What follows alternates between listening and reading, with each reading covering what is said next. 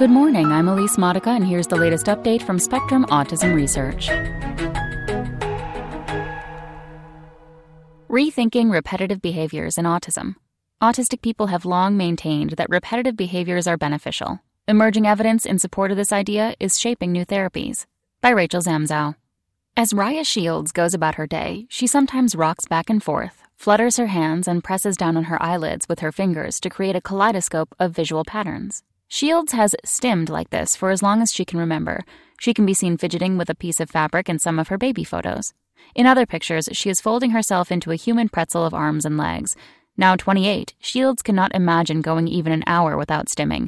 In loud, busy environments, such as on the subway train she takes to get to work, she calms herself by rocking or folding herself up.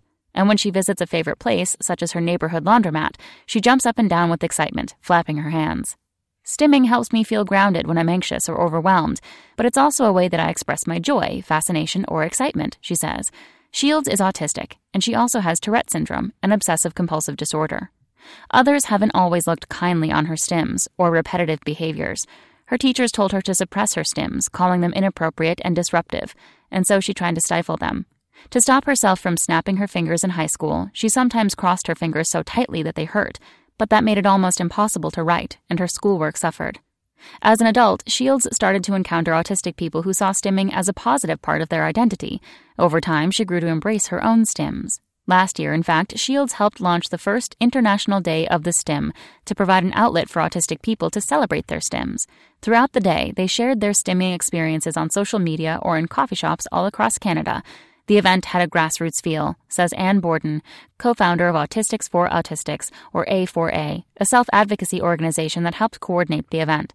It was really an example of autistic people reclaiming something that, through negative and abusive therapies, had been taken away, she says. For many people like Borden and Shields, a shift in the perception of repetitive behavior is long overdue. Restricted and repetitive behaviors are a central feature of autism and include not only repetitive movements such as hand flapping, but also an intense interest in particular topics, such as train schedules or maps, and difficulty altering routines. Most scientists historically viewed them as something to eliminate or at least minimize, especially if it appeared to hinder a child's daily life. But studies suggest that some of the behaviors, such as body rocking and arm waving, help guide typical development. And many non-autistic children also engage in stims, such as fidgeting or fiddling with objects. What's more, a growing body of evidence from the past decade reinforces the notion that repetitive behaviors can help autistic people relieve sensory overload, cope with anxiety, and express emotion. As such, scientists have begun to realize that taking the behaviors away might do autistic people more harm than good. There's been a changing in thought about repetitive behaviors, says Benjamin Yaris, assistant professor of psychology and psychiatry at the University of Pennsylvania. Research on the roots of repetitive behaviors is also beginning to suggest that people may stim just for pleasure. Some repetitive behaviors activate the brain's reward circuitry. There's been a lot of autistic researchers that have really been quite vocal about this, and I think we are listening to that as a field, says Claire Harrop, assistant professor of allied health sciences at the University of North Carolina at Chapel Hill. As experts increasingly accept the positive sides of stimming, they are tailoring treatment plans for autism to consider the purposes these behaviors so often serve. Typical ties. The idea of eliminating repetitive behaviors sprang from some of the first accounts of autism. In the 1940s, Leo Kanner and Hans Asperger both described the behaviors as a way for autistic people to shut out the external world. This negative view gained momentum from later studies that suggested the behaviors can compromise socialization, interfere with learning, and impair cognitive abilities. As a result, some autism therapies, including the widely used applied behavior analysis, initially focused on eradicating repetitive behaviors, even by way of physical restraint, slapping, or electric shocks. The therapy no longer uses such extreme deterrence. Therapists now encourage children to adopt alternative behaviors in place of challenging ones, clasping hands together, for example, to curb hand flapping. But many autistic people still protest against this approach. Any attempt to alter stimming, Shields says, is a form of violence against autistic people because it denies them control over their own bodies. Everyone should be really worried about any kind of therapy that has that as a goal or an aim, she says. There is ample evidence, in fact, that some stims are not all that unusual. Repetitive movements, such as arm waving or rhythmic kicking, serve important functions during typical development. Early repetitive movements help infants explore how their bodies move as they transition to goal-directed motions, such as reaching and crawling. In autistic children, the latter behaviors may not fully overtake the repetitive ones, says Jason Wolf, associate professor of educational psychology at the University of Minnesota in Minneapolis. That developmental process that we see in all children just might be interrupted in some way in kids with autism, he says. A different developmental trajectory in autism may reflect altered sensory processing. If sensory feedback from the environment is not properly integrated with motor signals, autistic infants may not be able to refine their early repetitive movements into more complex, goal-directed ones. As they get older, autistic and typical children both continue to engage in repetitive behaviors, such as fiddling with objects as they play, according to a 2014 study. Children with autism just display more of these behaviors, as well as a greater variety compared with typical children. It may also be harder to redirect autistic children from the behaviors, says Harrop, who led the analysis. The developmental patterns of repetitive behaviors may also vary by type. Wolf and his colleagues tracked repetitive behaviors in 202 younger siblings of autistic children who have high odds of being diagnosed with the condition, and 53 typical children. Among the baby sibs who were later diagnosed with autism, repetitive motor behaviors, such as hand flapping and rocking, increased steadily throughout toddlerhood, whereas they decreased in everyone else. But other repetitive quirks, such as wanting to keep routines, increased in all of the children, although the increase was most pronounced in the autistic children. The team is continuing to track repetitive behaviors in all of the children as they reach school age.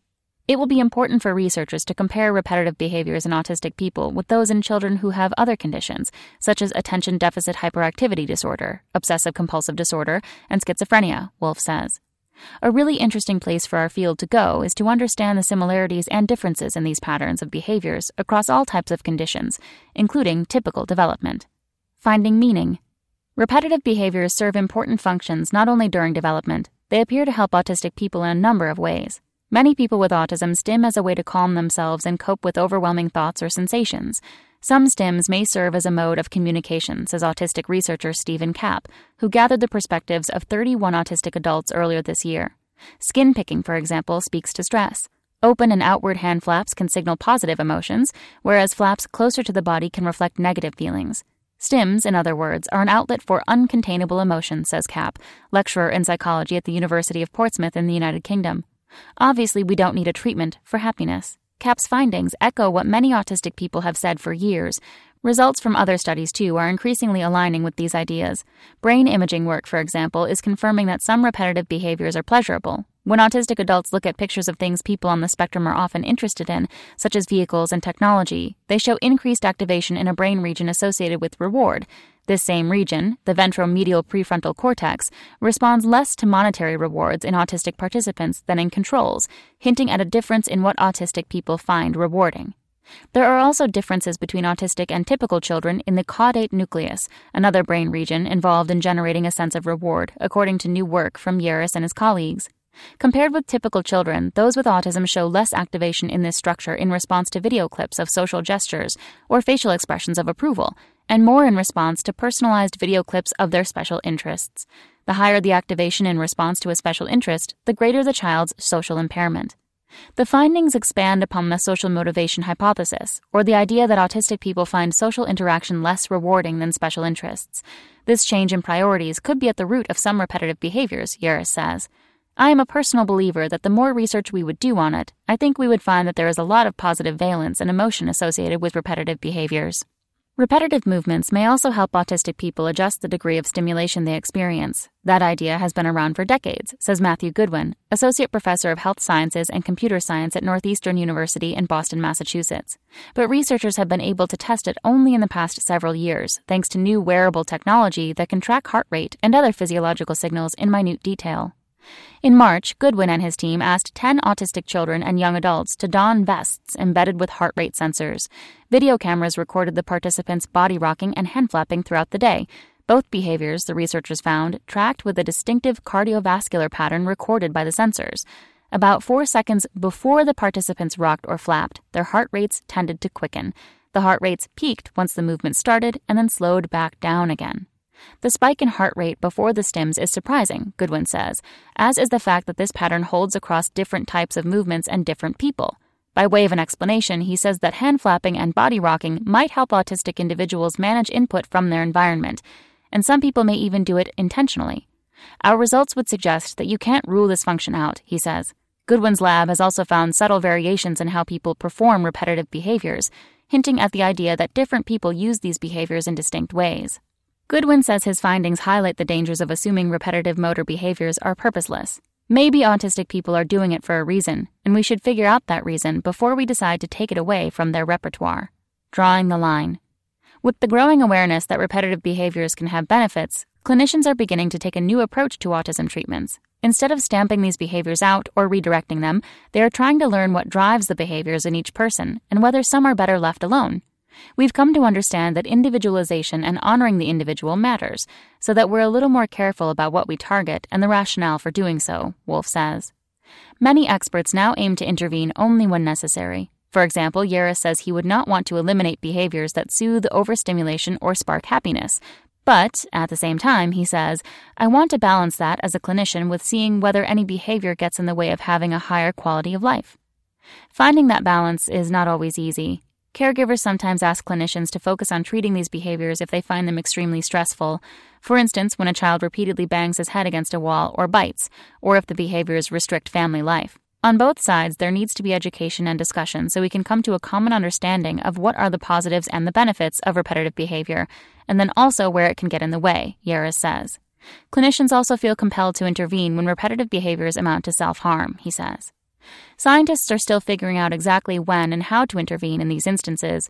Shields says she redirects her own biting stims with jewelry, specially designed pendants and bracelets that she can bite when she feels agitated, instead of her own arm. But there are no drugs or behavioral interventions that effectively stem all repetitive behaviors.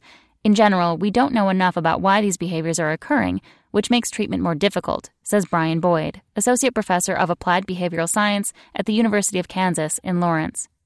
Some experts say the best approach is to treat the factors that may underlie repetitive behaviors, such as a general discomfort with change. Boyd's team, for example, has developed a method that guides parents to encourage play and flexible behaviors over repetitive ones in their autistic children. The approach showed promise for decreasing a range of repetitive behaviors in one small study of preschoolers. Another therapy, dubbed Unstuck and On Target, aims to ease rigidity in autistic children, teaching them the value of being flexible and solving problems. Keeping a check on sensory overload, simply by wearing sunglasses or a brimmed hat, for example, can also alleviate the need to stim in some cases. And the same holds true for designated stim-friendly spaces in classrooms and other potentially overstimulating environments, such as airports and stadiums. Finding the best ways to intervene and learning when not to can only be achieved with greater input from the autistic community, including from those who are minimally verbal, Shields says. When she sometimes tries to curb her stims in public to avoid harassment or staring, she finds it exhausting. It's important for researchers to recognize that it's the way autistic people move through our world and engage with it, she says. It's part of the way we learn and process information, and it's a way we express our feelings and communicate. That's all for today. Check back on Wednesday for more content from Spectrum Autism Research or go to spectrumnews.org.